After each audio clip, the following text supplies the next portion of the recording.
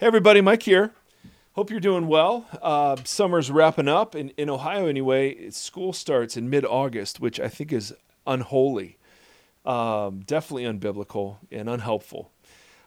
We just returned from a couple of weeks on vacation, and so grateful to be back home, but so great to see so many people in what for us was home for 20 years. So thank you for all of those of you who contribute on Patreon. And I feel like I always have to say this because this is our livelihood, at least a significant part of it. And for those of you who support us that way, it's very meaningful. Absolutely. There'll be another Revelation podcast later this week out. I'm behind because of vacation, but I've got one cooking that I hope will be helpful. Thank you too for those of you who like, subscribe, and review us on iTunes. That keeps us kind of whatever algorithm is used. It keeps us sort of at the forefront of attention by iTunes, and so it means a lot. It's encouraging, but it also helps people find the podcast, and so we're very, very grateful for all of those things. There've been a couple of really high profile things that have happened the last week or two involving a couple of men that I have admired for quite some time. One of them is named Bill Hybels. He was the founder of Willow Creek Community Church and the founder of something called the Willow Creek Association. And Willow Creek has been one of the most influential churches, and Bill Hybels has been one of the most influential leaders in the evangelical movement for years now. And the last several months, it's been coming out that there have been very courageous women who've been coming forward with stories of inappropriate touching and inappropriate acting and behaving. And initially, Bill's response was, no, this never happened. And people were colluding against him and all sorts of things. And then recently, as more and more of these women have come forward, I think it's up to 10 now, there's just the realization that, no, you can deny it all you want, but there's something obviously happened. And I don't know that we'll know Bill's side of it adequately, but certainly the women have brought forward very credible stories, and with nothing to gain, that put Bill's denials in in sharp perspective. He's no longer at the church, but the fallout of this, and in fact, I'm recording this on a Monday. Just yesterday, a new set of allegations was released in the New York Times from a longtime assistant. And I have a friend on staff there who's in leadership, and he's just been consumed by how to best navigate some of the decisions that are now sitting before him, because he had no idea all this stuff was out there, or the accusations that were coming. So it's just been a mess. And then the other guy has been another. And Bill, by the way, was very much a leadership guru. I mean, his sweet spot was talking about church leadership. Like, that was his thing. And he'd written like 50 books, a lot of those on leadership. I mean, and he sponsors this Leadership Global Summit that would bring in leaders from all across the world. I mean, it's a huge deal. So this is a big thing that's happening. And closer to home, a guy I admire named Urban Meyer, who is the head football coach at Ohio State University, a job that I've often coveted. Urban, it turns out, lied. So he had hired, when he was a coach in Florida, a guy named Zach Smith as his wide receivers coach. Zach Smith has had a history of domestic violence allegations, no indictments, no arrests, but certainly allegations. And recent allegations came to light. Zach was fired. Urban was asked about how much Urban knew about the allegations, particularly in 2015. He denied he knew anything about them, and then it came out, of course, that he did. So he's on administrative leave, and there's all sorts of investigative reporting and going on here. But Urban was another leadership guru. I mean, he was. I actually read his leadership book on how to create a football culture. I just love this stuff. I'm so weird. And both of these guys I really looked up to. And as this has unfolded over the last, for Hybels, it's been a couple of months at least, probably 3 or 4. For Urban, it's been, the last couple of weeks.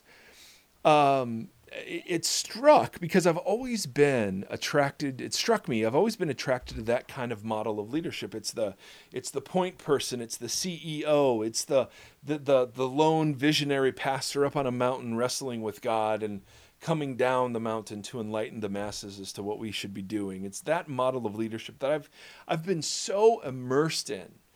It's like the head coach leadership. It's the CEO model of leadership. And when you get to the New Testament, of course, you have personalities like Peter obviously was a significant leader, and Paul was a significant leader. But you also have this sense of plurality, that leadership was held by not just significant personalities, but by teams and groups of people. And for me, when I read about these sort of leadership failures, the first thing that happens, of course, is it just strikes terror into my heart because I know what I'm capable of. Money, sex, and power are the temptations of leadership, and in a lot of the ways, and we've talked about this before in the podcast, but in a lot of ways, the American church, at least some versions of it, are set up precisely to feed those temptations in the life of a big name senior pastor, right? There's a massive platform. There's tons of exposure. But even for those that don't have a big platform, what's sold to us is that success looks like the big, the better, the bold production, the polished service. I'm trying to think of other P's. The progressive, I don't know. I mean, it's that the event that you do is awesome and it's amazing. You have this compelling staff team and you're pulling off just this audacious, big, hairy, audacious goals, they were called when I was a bit younger. And that was the model of leadership that spilled over. So even if you weren't one of these megachurch pastors, you still were tempted by that picture of success and that picture of leadership. I just want you to know I got an email, and it's from American Express, ladies and gentlemen.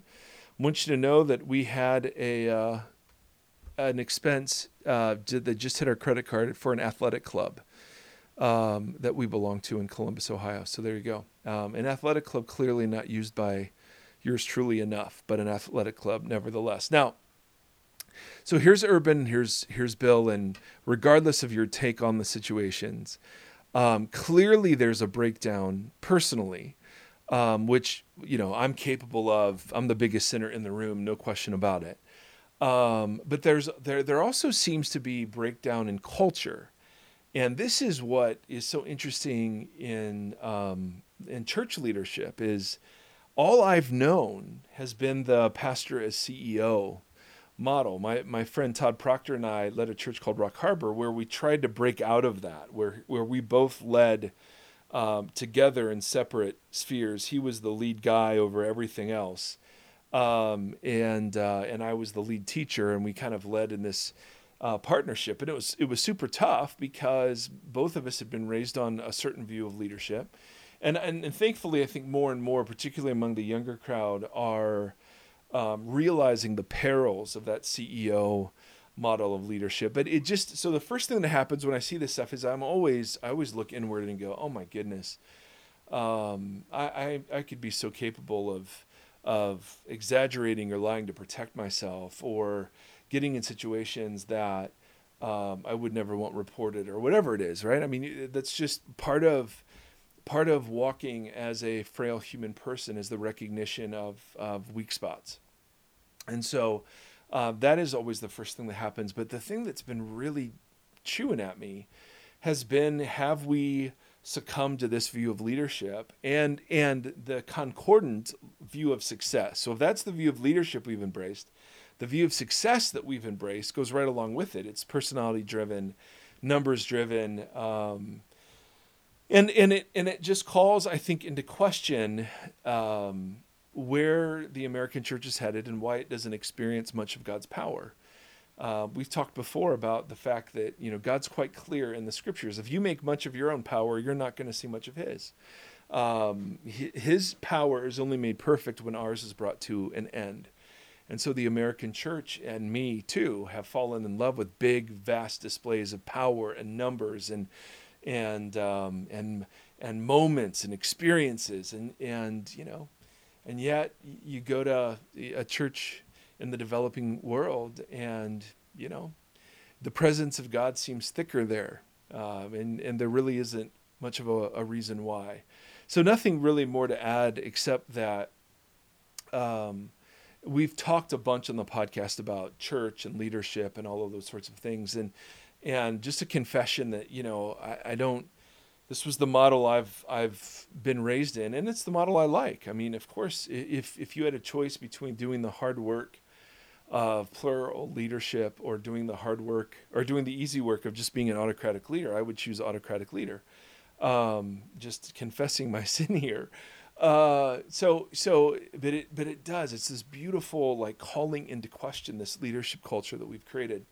Got a couple questions, and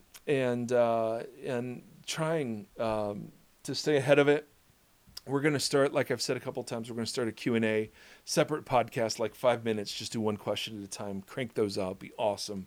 But these have accumulated in the inbox, and so I was excited to get to some of these. My friend Joe, this was a kid in my college group.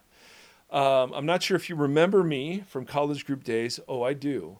But I was there when you came screaming in as William Wallace, dressed up in a kilt and with blue face paint. I did do that, absolutely. Anyhow, my cohort chaplain friend and I have been trying to put to bed the idea of Calvinism in one of our other chaplains. The Calvinistic believer says all Christians are at least 3 points of the tulip acrostic, which he means. So the tulip acrostic is a very popular and oversimplified summary of some branches of Reformed theology. Tulip, the T stands for total depravity, the U stands for unconditional election, the L stands for limited atonement, the I stands for irresistible grace, and the P stands for perseverance of the saints. And let me go through those, because Joe's friend argues it doesn't matter if you're a Calvinist or not. Every Christian is 3 of these: the T, the U, and the L. And I'm going to disagree. Now, if I geek out a little bit on this, I'm so sorry. We've talked in other podcasts about some issues we have with some Reformed theology, and so it won't be shocking to you that perhaps I would disagree. So let me go over the acrostic, and again, if I'm not doing it justice as if we were to spend an hour on each of the points. They would be much more nuanced than this. T is the idea of total depravity, which means that there isn't one iota of the universe that has not been touched or affected by the fall, and that our depravity is total. So Paul is quoted in Romans and Paul himself in Romans is quoting a bunch of Psalms talking about there's no one good, there's not even one. And the idea is that we are fallen and we cannot get up. we are absolutely irredeemable on our own. There's nothing we can do about our situation.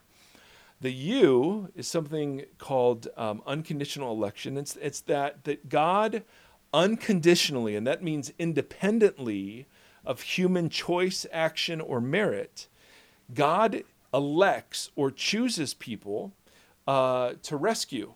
Now, so this gets into the idea of predestination, the idea that God sovereignly chooses those people who will spend eternity with him, and concomitantly is either choosing actively or just simply allowing those who aren't chosen to then spend eternity apart from him. And there are all kinds of ways this sort of thing is trying to be nuanced and put together. But unconditional election means that God chooses. And he chooses salvifically. Now, the L is a logical follow-up from the U. If God chooses people, and not everyone, if God chooses only some to be with him forever, then the work of Jesus was only for those that are elect. It's called limited atonement. And it's the idea that the work of Jesus is only efficacious for those whom God has previously chosen. So it's not unlimited atonement, it's just limited. The I is irresistible grace, that when God calls you, you're coming. Like God, God's call is irresistible. Like you can try to resist it, you can try to fight it, you can try to doubt it, but God's calling of you cannot be fought. You may think you're fighting it, but that's just all part of the process of wooing you into his kingdom. Which makes sense if he's unconditionally choosing you, that you're going to say yes to that, right? That's the irresistible grace part. You're just going to say yes. And then the P naturally follows from the L and the I, and it's called perseverance of the saints. If you are rescued, if you are indeed one of God's elect, you can never lose that election, right? Because you did nothing to gain salvation, so you can do nothing to lose it. So that is, in a very choppy way, in a very unnuanced way that my Reformed brothers and sisters would have all sorts of problems with, that is a brief definition of the tulip acrostic. Now, Joe's question is, hey, my friend says everybody, regardless of whether you are Calvinist or not, is at least agrees on the T, the U, and the L. And Joe, I disagree with this. Total depravity. Let's talk about that one. It depends what you mean by total. If total means we are fallen as far as we could possibly fall, and there is nothing good about us, then I would completely disagree. It is clear from the Old Testament that the image of God still resides in human persons, and that we are capable of goodness. Common grace, which is a Reformed doctrine, suggests that we are not as bad as we could be, though certainly we are not as good as we should be. And so if he means that we are totally, completely, and utterly fallen, there's nothing good in us, I could not disagree more. I would agree that that salvation is by grace alone. It's not something we earn or merit. There's no like, well, I'm a good person, so I get to go, right? Nope, that's not the way it works. That we are fallen, absolutely. But depending on how he would define total, the word total, I don't know if I'd agree or not. Unconditional election, I absolutely disagree with. Absolutely. And I'll say this as strongly as I can, knowing that so many people will disagree. Well, this will have to be a separate podcast. But election in the Bible is corporate. It is. It deals with nations.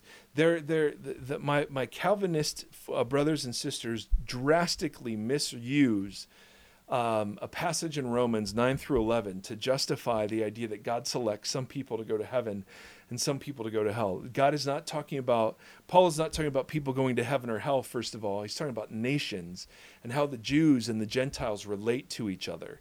He uses people like Jacob and Esau as examples.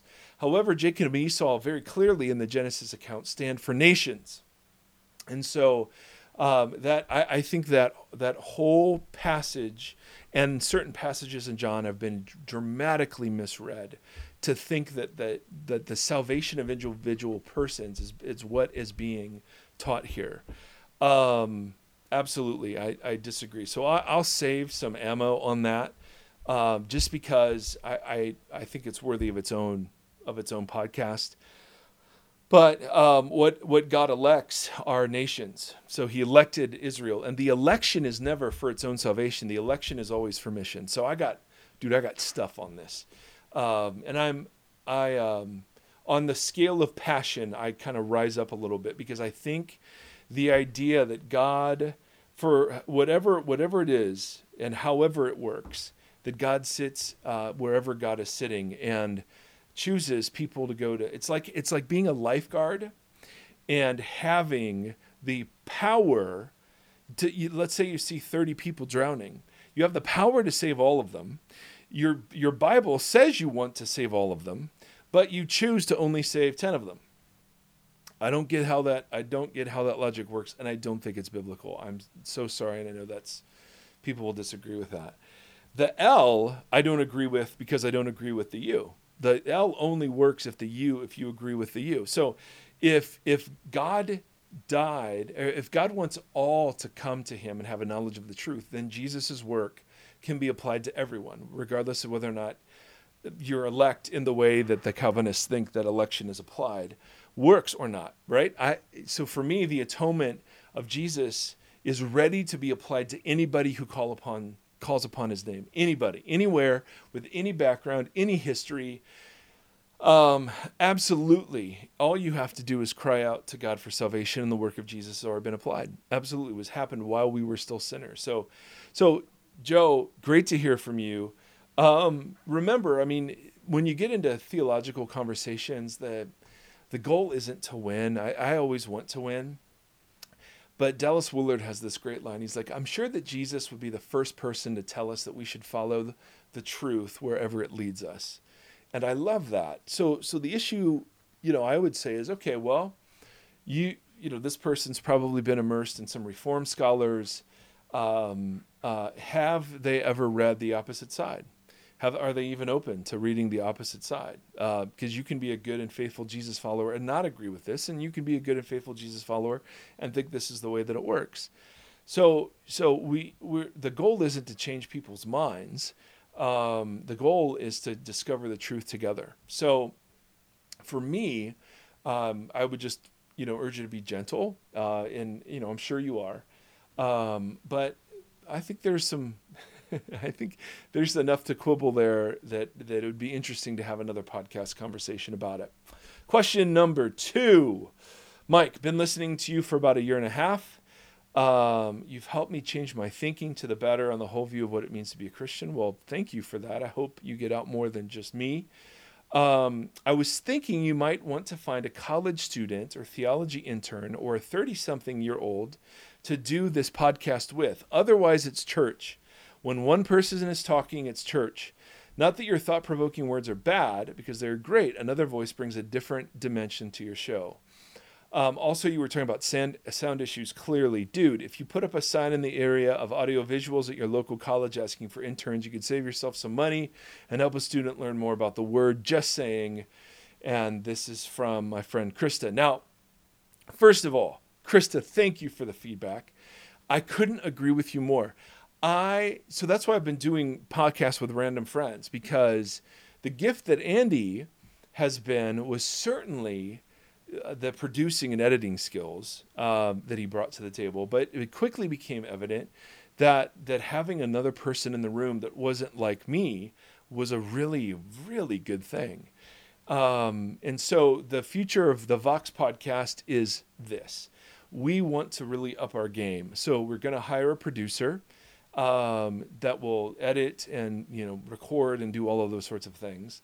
We want to find a couple of different co-hosts, and at least one of those. And the issue with Andy, of course, is he and I could do it on Skype, but it's not the same energy. It's not the same sort of dynamic. So I couldn't agree with you more, Krista, that we need an Andy in Ohio. And I'm hoping that one of the co-hosts would be a young lady, person of color, somebody who is, struggling with issues of sexuality. I mean, whatever, a non sort of mainstream podcast voice would be very fun for me. So I couldn't agree with you more. I'm on it. I'm working on it. We want to very much continue to invest in the podcast, and glad it's been helpful thus far.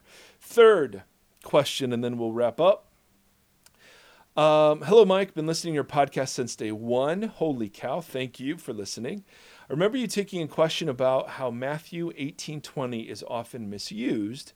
I've been combing your podcast and can't find it. Do you mind directing me to the podcast where you talked about this? I looked, and this is from Jimmy. Jimmy, I looked today and I could not find what podcast it was. I'm guessing it was one of the very early ones where we were talking about church discipline or judgment, the way like table fellowship could be a different way to understand the way a community fellowships. And I'm guessing it was one of the early episodes.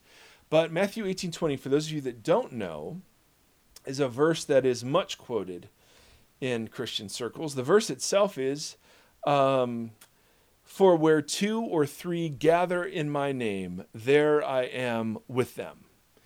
And the idea is if you and another Jesus follower are at a coffee shop together, there Jesus is with you. You can call that a church, or you can call that a gathering, or whatever. It's usually spoken of in the context of fellowship, which is a Christian cliche word that just means like relationship. And so you'll hear this, how many, like a question was on my Facebook feed today, how many people constitute a church? And of course, this is the verse people go to. Well, where 2 or 3 are gathered, there I am, Jesus said. The issue, per usual, is we yank these things out of context without any regard for what comes before and after. So Jesus is dealing with an issue called church discipline, and the issue is pretty simple. I mean, it's just how believers in Jesus and followers of Jesus should handle conflict.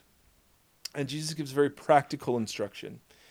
He says in verse 15, if your brother or sister sins, go and point out their fault just between the two of you, right? So no gossip, no posting on social media, no triangulating with other people, just go to them. If they listen to you, you've won them over.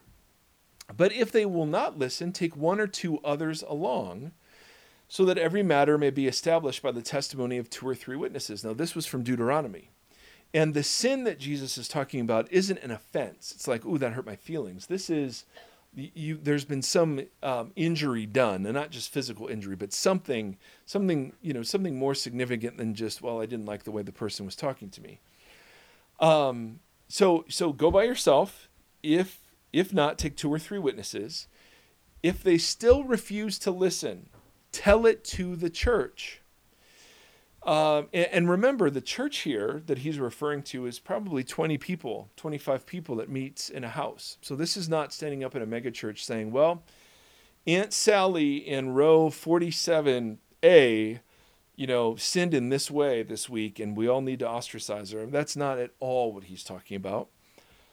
He says, go by yourself, then 2 or 3 witnesses. If that doesn't work, take it to the church, which was a small group of 20 to 30 people. And then he says, if they refuse to even listen to the church, treat them as you would a pagan or tax collector. Now, Jesus, of course, treats pagans and tax collectors very well and with love, but they weren't considered part of the church community until they'd repented. So the idea is you treat this person graciously, you have table fellowship, you love them, pursue them, but you don't consider them part of the family until they repent. Now then, and these are very confusing words, Jesus says, truly I tell you, he's still talking about the same thing, discipline in the church. Truly I tell you, whatever you bind on earth will be bound in heaven, and whatever you loose on earth will be loosed in heaven. And these are rabbi words. Binding and loosing had to do with permitting and restricting behaviors. Again, this is Jesus continuing on. So he's saying the same thing twice. I tell you, if 2 of you agree on earth about anything they ask for, it will be done for them by my Father in heaven. For where 2 or 3 gather in my name, there I am with them. So the issue is not just Christians getting together at Starbucks and, claiming the presence of Jesus, which of course you could, but not on these grounds. The issue is, hey, if a matter is going to be established by 2 or 3 witnesses, 2 or 3 witnesses is enough to establish something. Why? Because where 2 or 3 are, I am with them. And Paul even talks this way in terms of in the books of 1st and 2nd Corinthians. He's talking about judging somebody in the church, and he's like, even though I'm not present, I've rendered judgment. Hand this person over to Satan, which is its own sort of interesting question. But the idea was, how big a group of people did you need to render a judgment on something? And the idea was 2 or 3 eyewitnesses. And so Jesus promises that when 2 or 3 eyewitnesses are there rendering a judgment, he is there with them. Now, of course, I hear all of the disclaimers that need to be made in that sentence. Like it doesn't mean that, that 2 or 3 hypocrites, Jesus joins them and they do some legalistic, awful covering of abuse thing that Jesus blesses that. No, of course not. Of course not. Of course not. Jesus isn't saying that any behavior that claims the name Christian is Christian. What he's simply promising is that the believers have authority to adjudicate issues within their own fellowships, and that his presence will be with them in that. And that's hence the passage and why it's 2 or 3, because Jesus mentioned 2 or 3 eyewitnesses earlier in the context. So again, of course, Jesus is with us. You can establish that from loads of other passages, but it's just one of those things where, man, in America, and I'm so guilty of this, and that's how I've learned some of this other stuff, is just realizing, oh my goodness, context actually matters in some areas. And so, again, the encouragement is whenever you come across a text like that, read the chapter surrounding it, and often you'll realize, oh, Jesus, the paragraph divisions, the verse numbers, the paragraph headings make it seem like Jesus is talking about a bunch of different topics, when in actuality he's talking about the same thing a couple of different times. So anyway, hope this is helpful. Grateful for all the questions. Got some cool stuff cooking in the future of the podcast. So hope this tied you over until next week, my friends. May the Lord bless you and keep you. May the Lord shine his face upon you and be gracious to you. May the Lord lift up his countenance to you, and in these days may he give you peace. Thank you so much. Until next time.